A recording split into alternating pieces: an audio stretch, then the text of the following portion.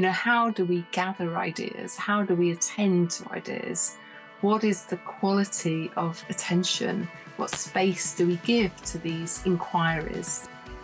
Unless we start prioritizing nurturing and engendering these skills in young people who go through their educational careers, then the planet will continue to reap the consequences of prioritizing things that are becoming less and less important.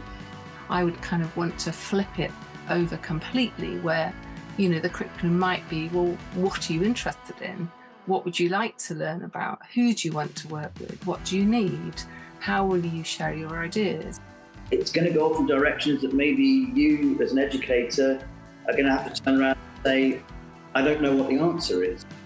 Hello and welcome to the Coconut Thinking Podcast. I'm your host, Benjamin Freud, and we are in collaboration with Intrepid Ed News. Today we have two guests on the show, Dr. Penny Hay and Alex Soulsby. Penny Hay is an artist, researcher, and educator. She is a reader at Bath Spa University in creative teaching and learning, and also a senior lecturer in arts education at Bath Spa University School of Education. She's a research fellow at the Center for Cultural and Creative Industries, and she's worked extensively in arts education across the UK and coordinated the professional development program for the National Society for Education in Art and Design. Alex is the founding director of Artist Residency Thailand. He's an international arts and creative education manager and consultant with over 20 years experience in education, creative projects management, and artist mentoring. And during his time in the UK, he was the creative projects and education manager and sat on numerous boards, trusts, and steering groups that focused on arts and education engagement for young people.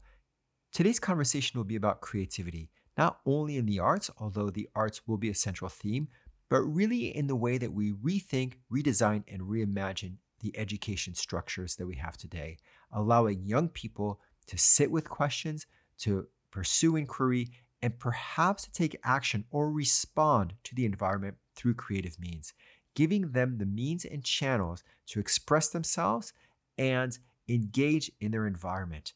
This requires a reimagining of the education system. This requires a rethinking of the way that pedagogy is practiced and what matters to us today.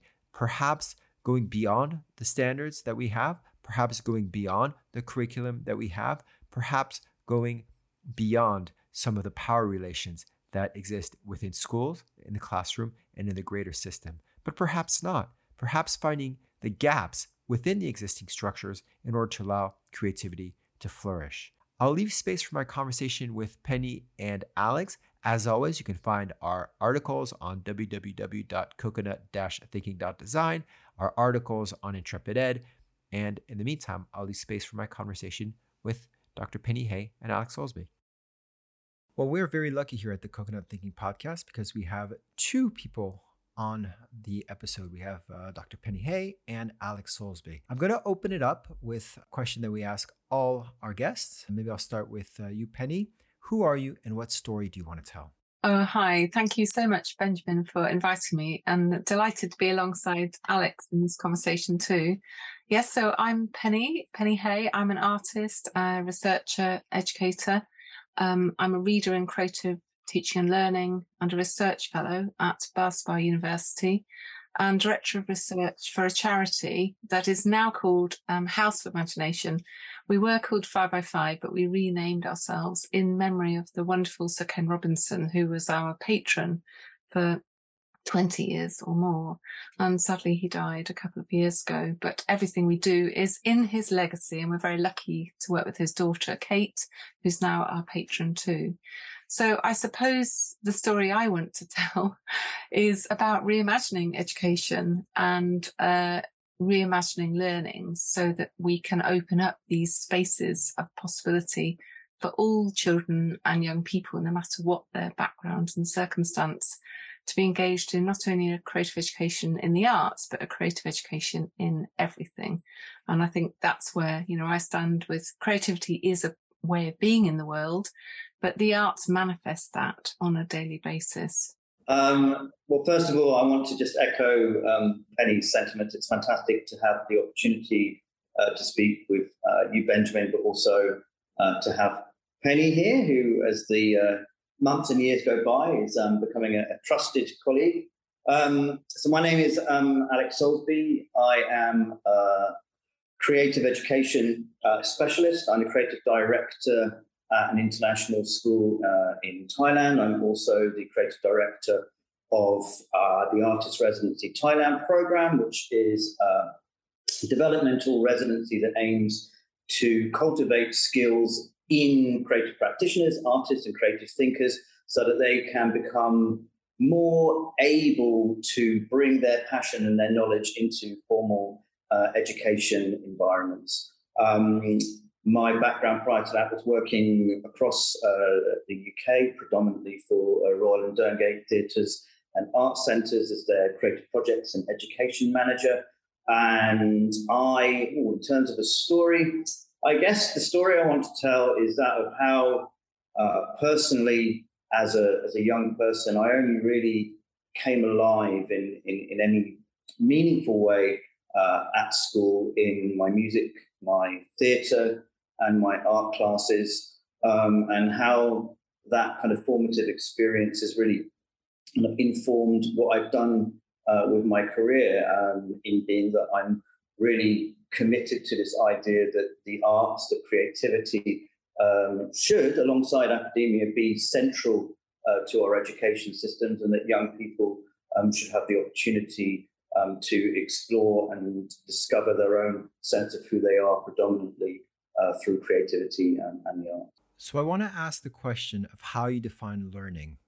But connected to that, I'd also like us to get involved in this idea of what is creativity, a word that's thrown around like many words, and let's try to have a shared understanding. But I'll start with Penny. How do you define learning?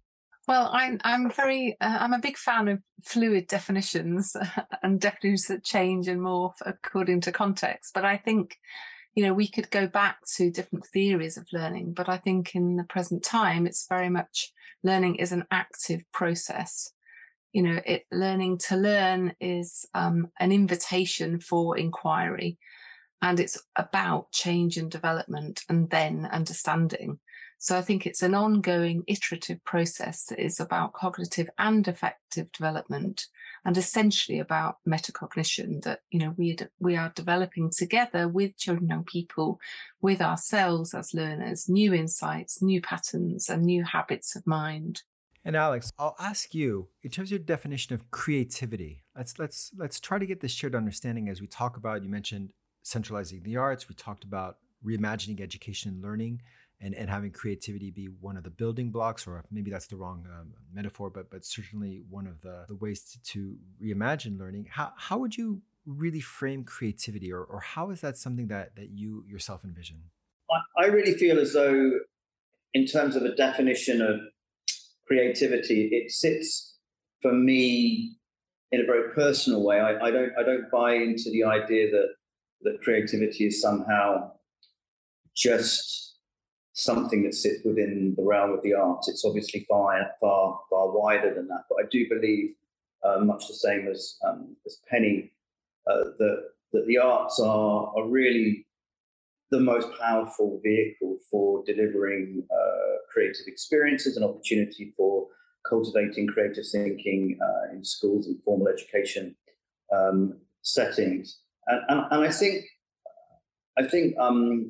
actually, to digress, Sir Ken Robinson talked a lot about how education is really built on three foundative pillars, if you like. The first being personal, the second being social, and the final one being cultural. So if you look at experience within the education system needing, in its essence, to be personal, social, and cultural, I can't think of a better glue to bind those three components together than the arts, because they encompass all of those three elements. We're starting to talk about learning as an active process. You mentioned it was an invitation for inquiry, an ongoing process in itself, how creativity might be the glue.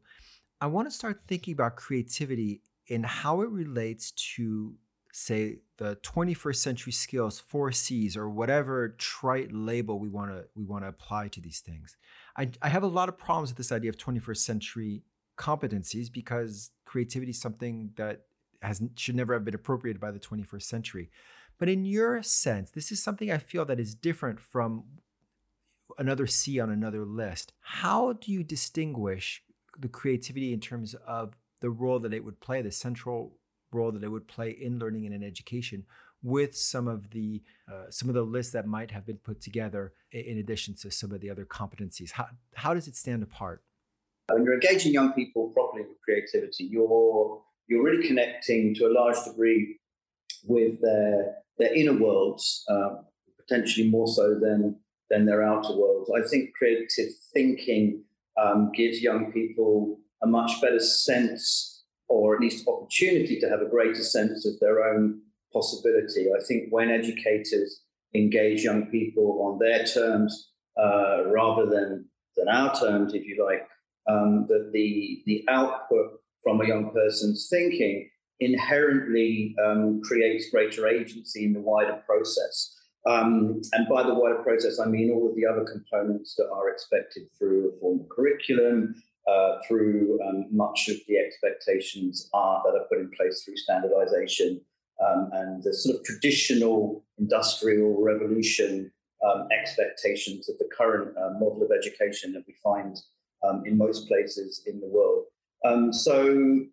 So for me, I think that engaging young people through, again, I come back to this notion of the arts and creativity being interlinked, but certainly when you allow room for creativity in a curriculum, in the engagement of young people within a school, I think that you are more empowered as an educator to get a greater sense of who those young people are, and therefore are better informed to structure your time with those young people in a more meaningful way.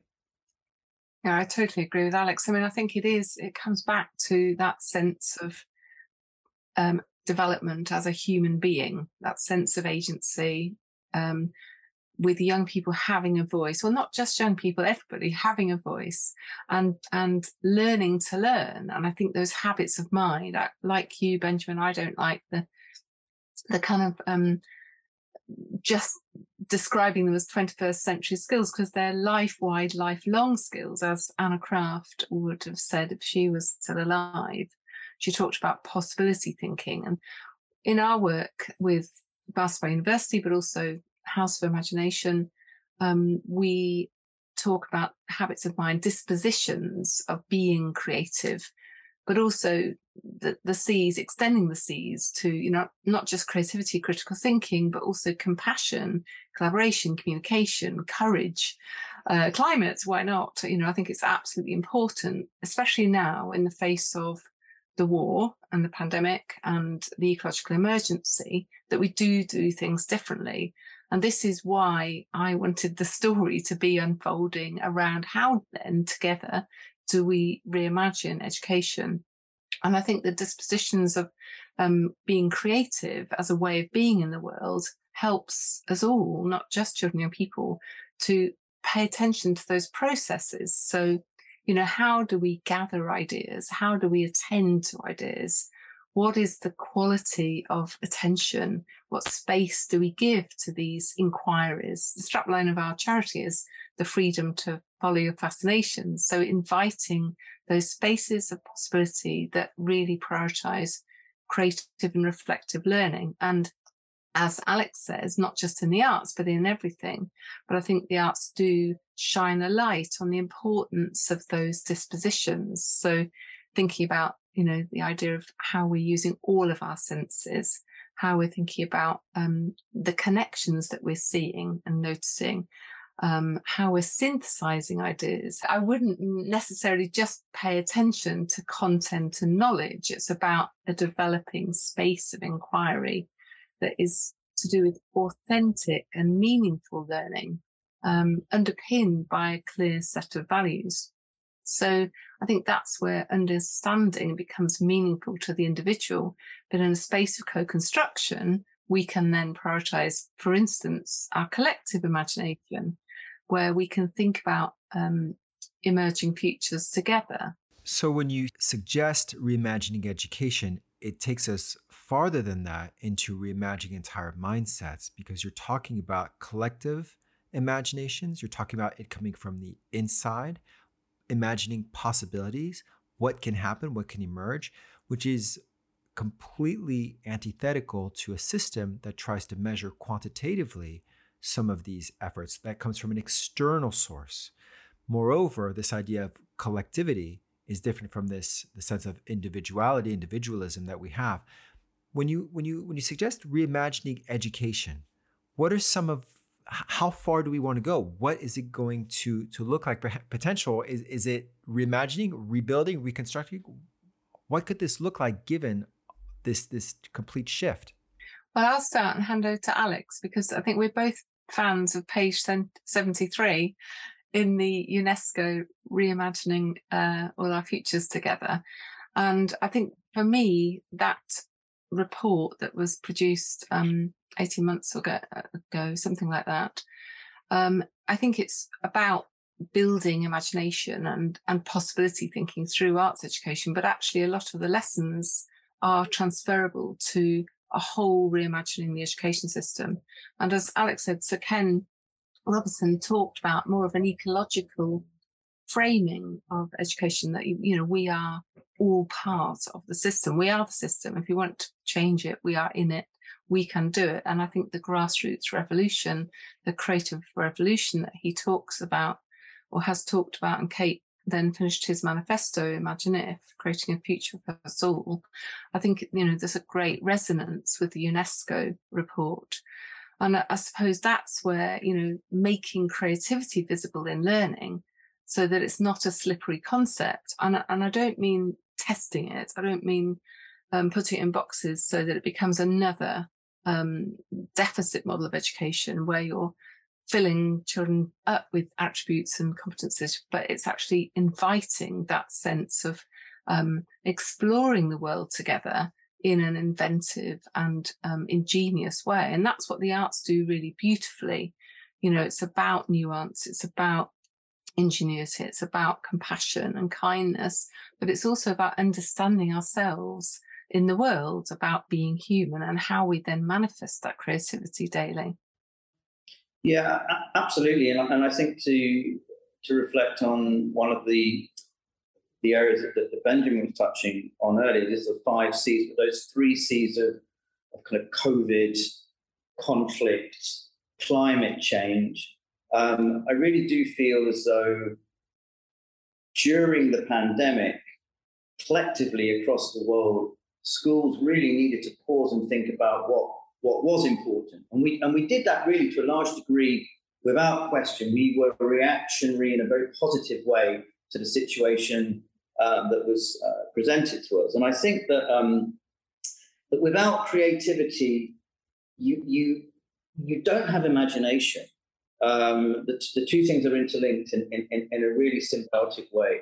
And I think that it's through creativity and our capacity for imagination as humans that we innovate. And I think one of the most beautiful things that I've seen happen in an education system took place at a terrible time during COVID, where we watched educators across the planet change their approach. They had to sort of really re-examine their pedagogy. They had to sort of think about how they were connecting and communicating with the young people who were under their care.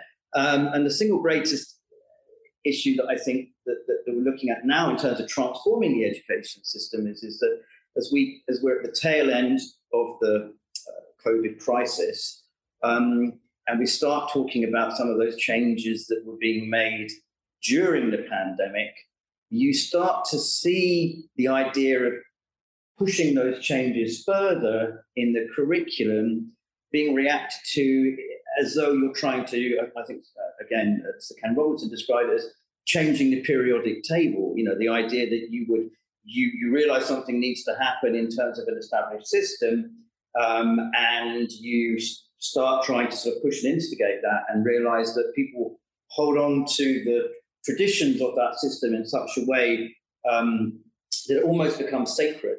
And yes, I guess I've turned the conversation a little into sort of thinking about some of the barriers that stop us from that transformation. And I hope that hasn't diluted the fact that I think that transformation is really necessary. We live in a system where sometimes people think, well, how can I fit in creativity to my curriculum? How can I fit it to the standard-based grading system that I have? It seems to me that that doesn't go far enough and is still pushing against the wall, because if you have to fit creativity into a standard-based system, for instance, which by definition is not creative because it makes everybody the same, that's what the word standard means, it's not going to be enough. So what does this, or what could this possibly look like concretely? We talk about centralizing creativity, bringing the arts back.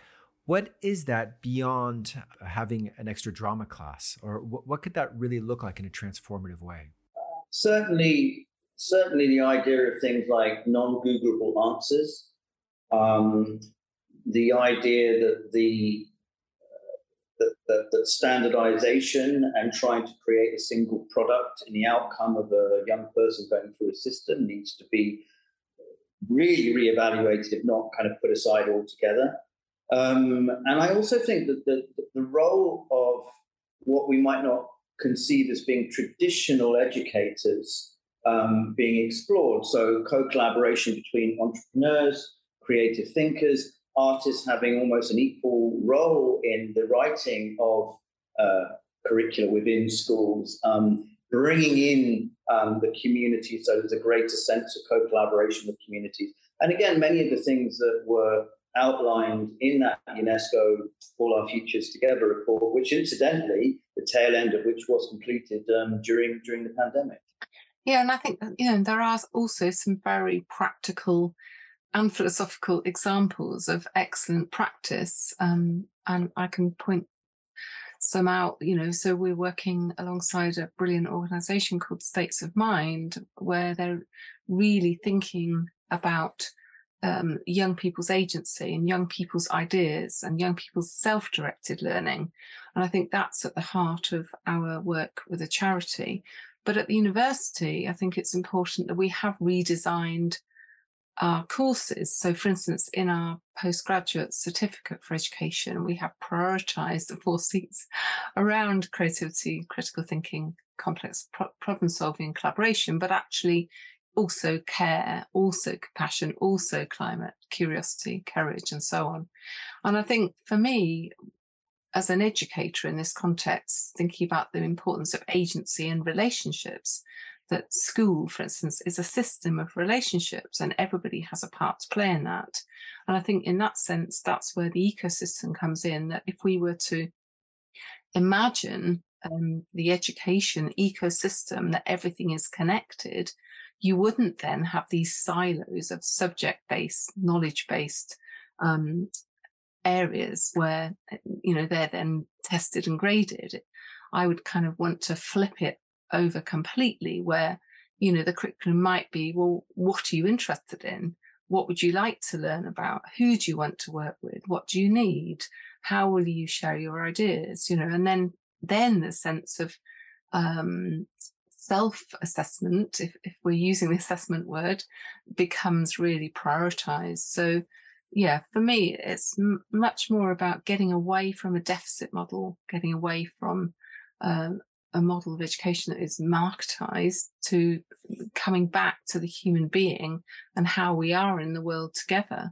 Yeah, it's really interesting you say that, Penny. I mean, I've heard, I think in the last month, from 3 separate educators, all of whom working in quite senior leadership roles, that the reason, or at least the greatest argument for not reforming the education system as is in most schools is because that's not what universities want. Universities require this very standardized, understood outcome in order for them to facilitate a selection process that allows them to know which students they're going to bring in that cohort in any particular year. So do you have any thoughts about that? And also, I don't know what potentially at Bath Spa, where you're based, are there mechanisms that are being put in place to address that at the point of admissions?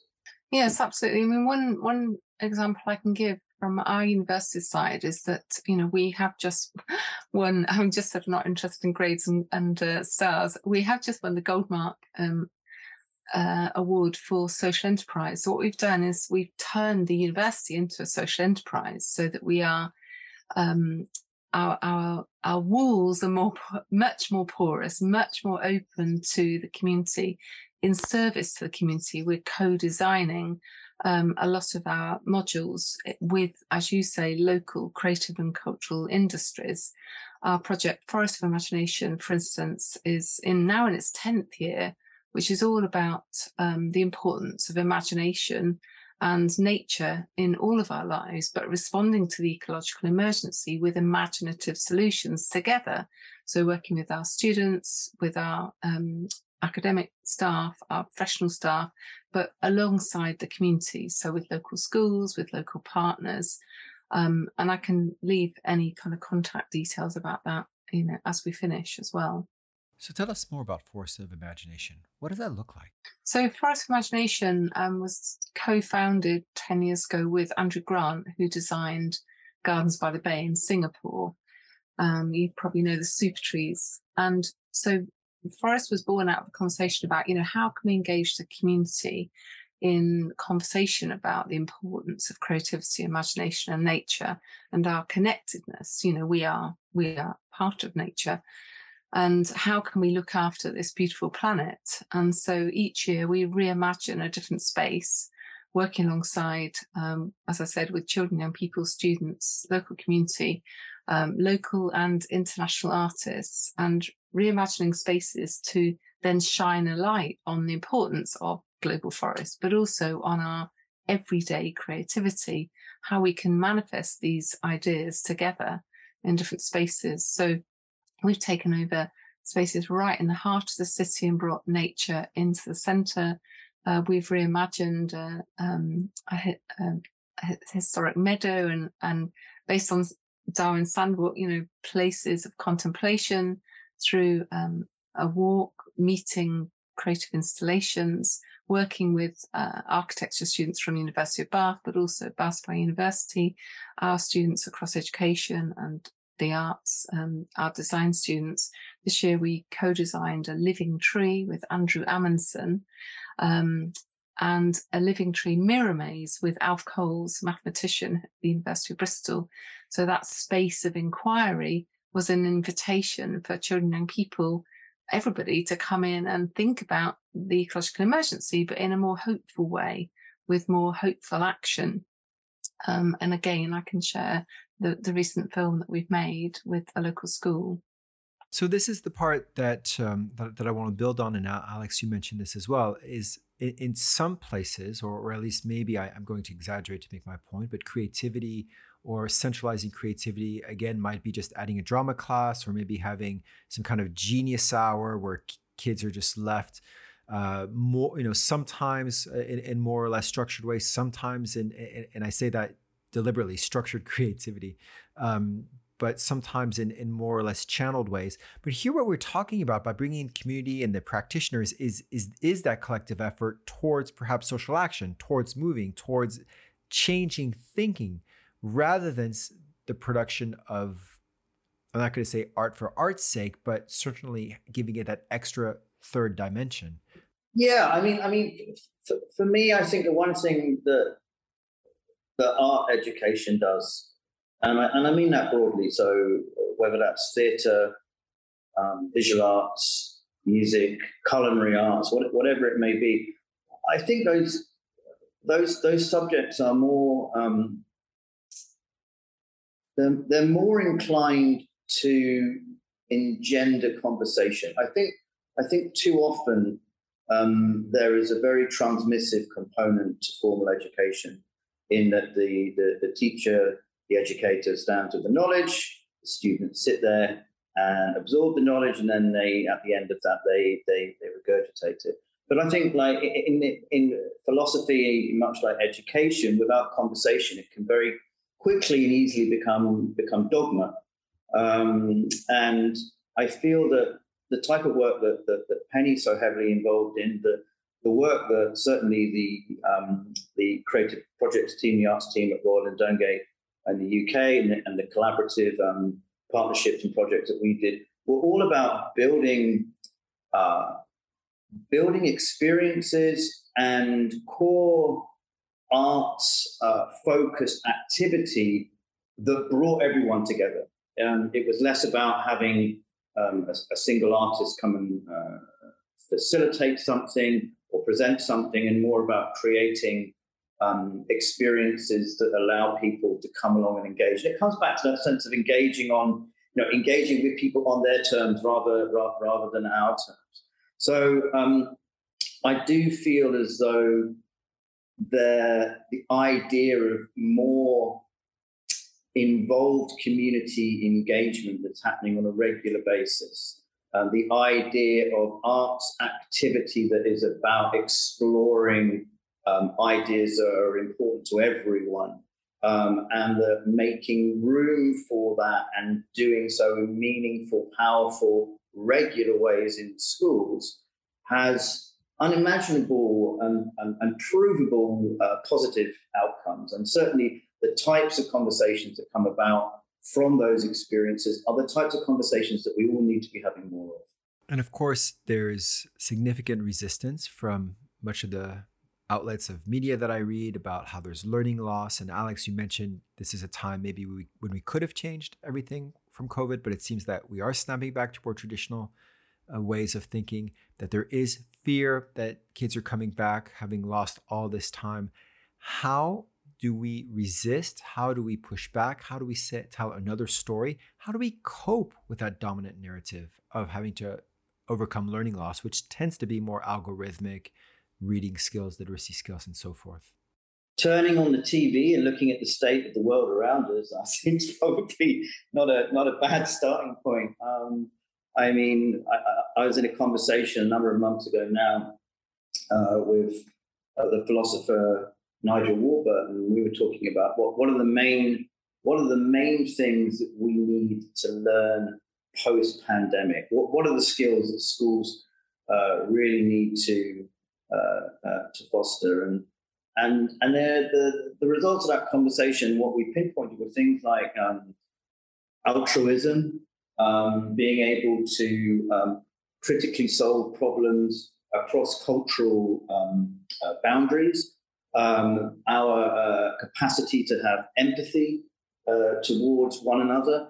There was a great quote I read the other day in The Guardian. It said it's possible to be amazing at academia, to succeed at the highest level in all of your exams, go on to an incredible university, get an amazing job, maybe even in government, go on to lead a country and be leading that country, but still have no empathy, no humanity, no sense of originality, and no capacity to connect with people on a meaningful level. And if you look around the world with, again, those 4 C's, climate change and conflict and post-COVID or future pandemics, that to me seems to be the single greatest leverage, because unless we start prioritizing nurturing and engendering these skills in young people who go through their educational careers, then the planet will continue to reap the consequences of prioritizing things that are becoming less and less important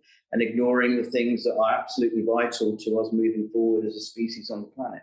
Yeah, I think that the emphasis should be on how together we develop a creative and reflective pedagogy that then supports that kind of learning that focuses on self-directed inquiry. And in that sense, it is around self-actualization. So, if our approaches are ethical and transparent, they're together, they're democratic, they're creative, and that everybody feels part of this community of practice, one for a better word. I have a wonderful colleague at Boston University. I'll give him a shout out, Eri Mountbatten, and his PhD was all about human flourishing. And while he wouldn't necessarily use that word if you in conversation with parents and carers, I think it is about every child should flourish and every child to have that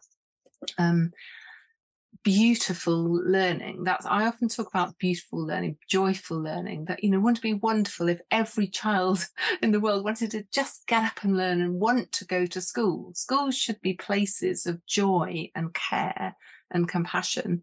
They shouldn't be places that we're fearful of, where children and sometimes teachers are worried about, the grades and the assessment and the kind of the more assessment-led agendas that are permeating our different education systems across the world.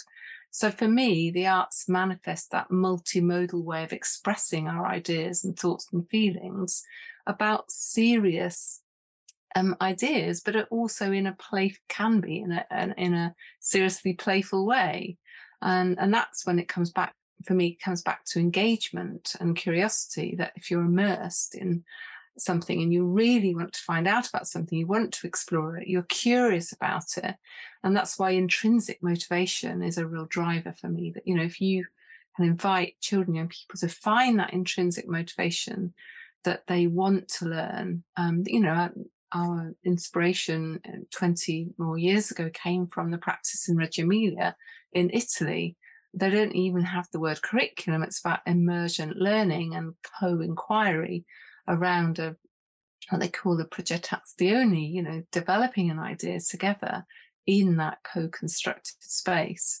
So as Alex says, yes, a space for dialogue and, leaning on brilliant people like Paulo Freire and Bell Hooks around the concept of transgressive learning, but really thinking about the individual, but in a collective space. I think that's really important. Self-development being in the world in relationship with others in a meaningful way. And of course, Paulo Freire wrote in the 70s in Latin America during a time of significant civil and revolutionary upheaval. We can't get away from this idea that entering dialogue and having this pedagogy for the oppressed is also about questioning the dominant economic system, one that requires kids to have a certain amount of skills so they can enter the workforce, the capitalist workforce, and feed that machine. So again, we're talking about, as you mentioned earlier, a whole ecological shift that's necessary. Can this happen? Can even if we just focus in the education place, what is the role of the independent schools, the private schools, and the role of the state schools? Can it happen in both? Was it on the fringes, at the core? Where to start? Alex, do you want to go first, or shall I? I think Alex knows my views on this.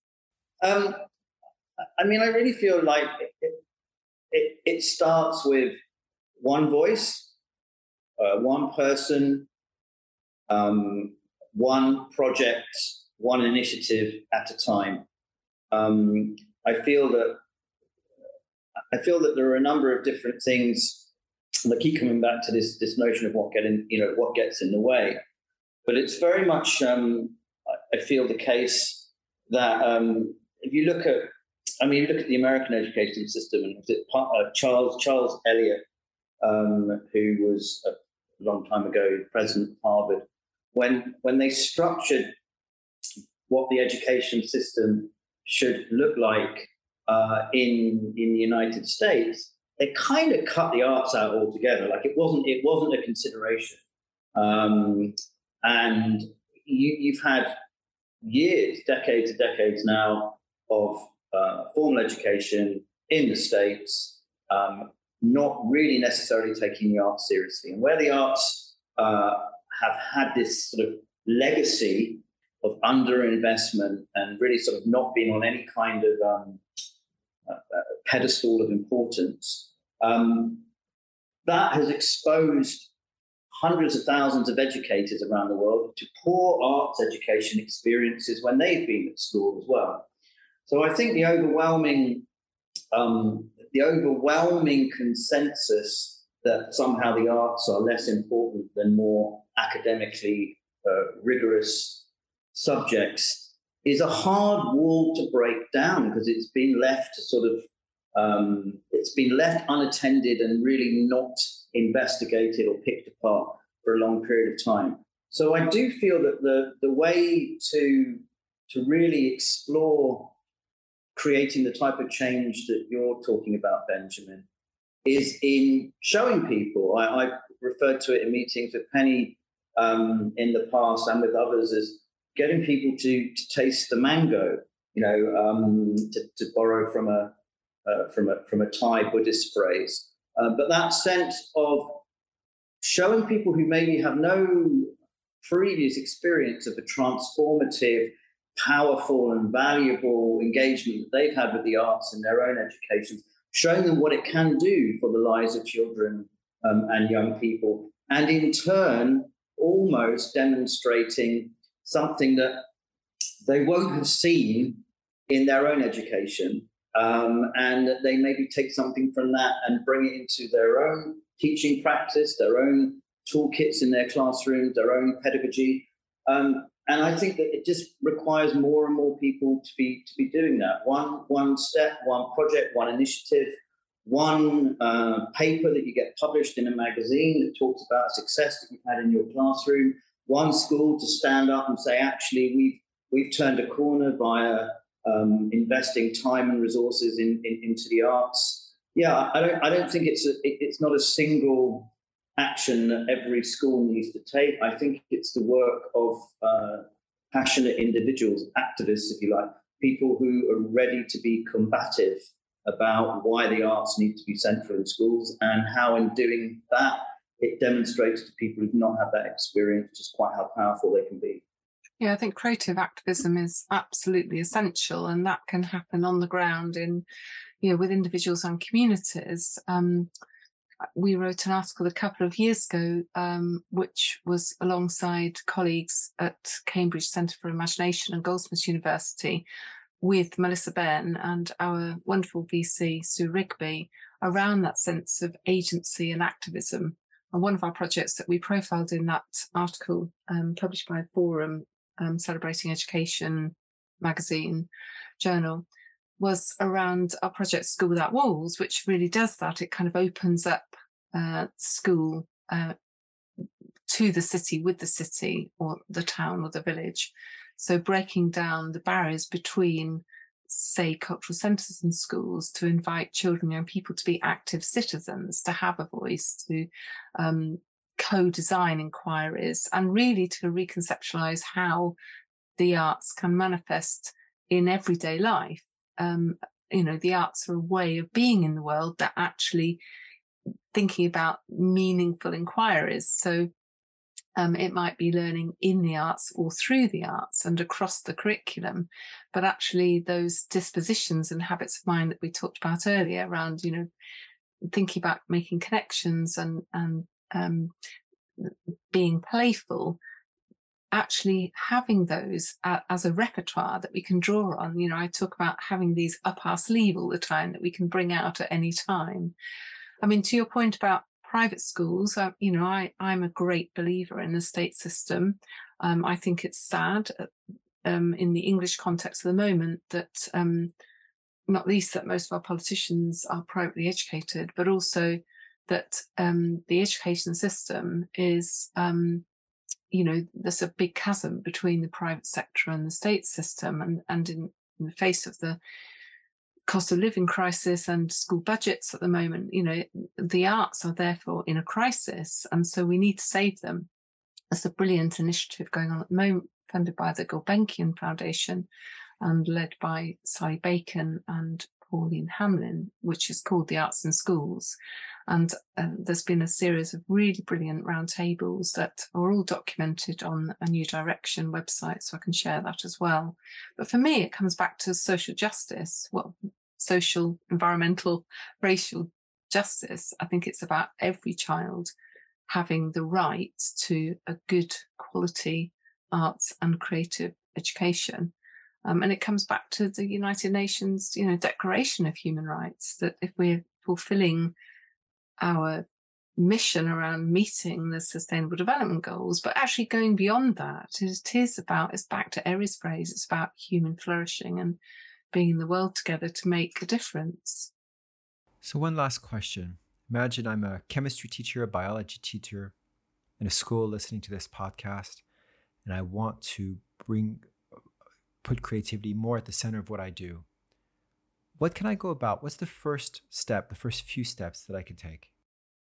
I think we all need to be imagination activists. I think every community should have a commissioner for imagination and future generations.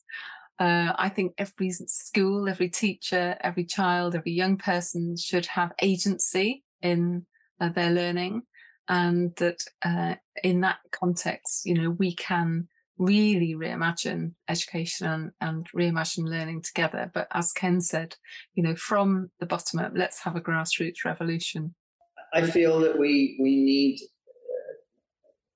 to a large degree, to just shake ourselves from the shackles of thinking that there is established knowledge that lies at the foundation for everyone.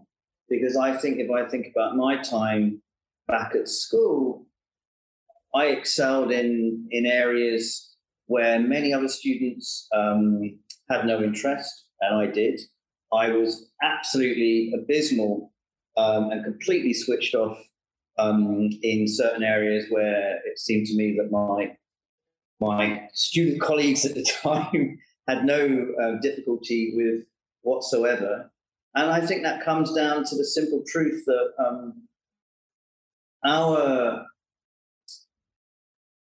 our sense of what intelligence is narrowed massively in formal education, and that we all, as individuals, have inherent skills that other people have to a lesser degree or to a greater degree. And as you said, Benjamin, I think as a biology teacher or a physics teacher or otherwise, maybe you just need to start by making room in your classes, making room in your curriculum, to take the curriculum, put it to one side, and allow a greater sense of space, or give over rather a greater space for more inquiry, to allow young people to engage with every lesson, every subject area, to one degree or another, maybe not the whole time, but certainly make time for them engaging on their own terms. And I think that's the starting point. And also not being scared. I think a lot of people are scared of bringing open-ended exploration and inquiry into their departments, because it's going to go off in directions that maybe you, as an educator, are going to have to turn around and say, "I don't know what the answer is." And I think that's a single thing that probably scares most educators who sit within subject areas that are not the arts. Whereas I can dare to say this, most arts educators are probably less afraid of saying, "I'm not sure" or "I don't know." I think it's so important to be uncertain and not know. I think that is one of the fantastic dispositions of being an artist, that valuing uncertainty, valuing failure, making mistakes. There's a sign in our art school, "Make more mistakes." It's a brilliant mantra. I'm going to leave this open for both of you to answer, maybe a little bit the etc. section. What's on your mind? What are some of the projects that you're working on? Alex? So I have spent most of this afternoon actually in meetings with Penny and with the new artistic director of the International Schools Theatre Association.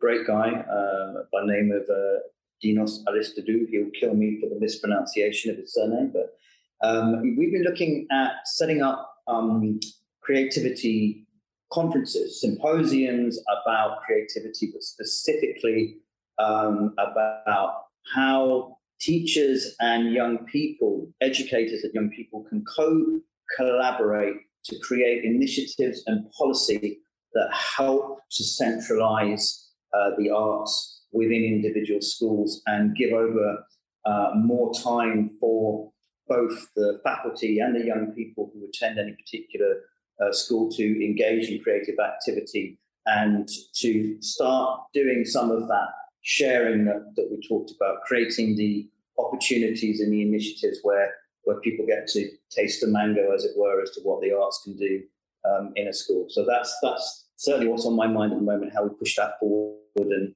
and make that voice as loud as possible? So I'm every day trying to open up these spaces of possibility.